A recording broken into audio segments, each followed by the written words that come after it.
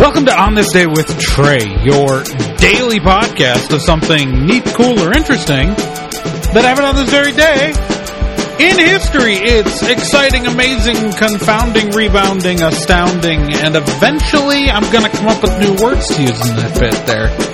But until then, I'm still Trae Dorn, and today is February 3rd, the third day of the second month. It is 2-3, my friend.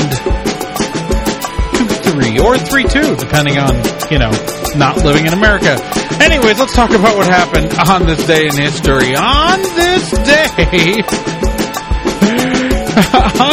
day in 1815, the world's first commercial cheese factory was established in Switzerland. That's right. Cheese was no longer a thing to be produced by artisans in shops. Well, not in shops, but this is the beginning of mass-produced cheese.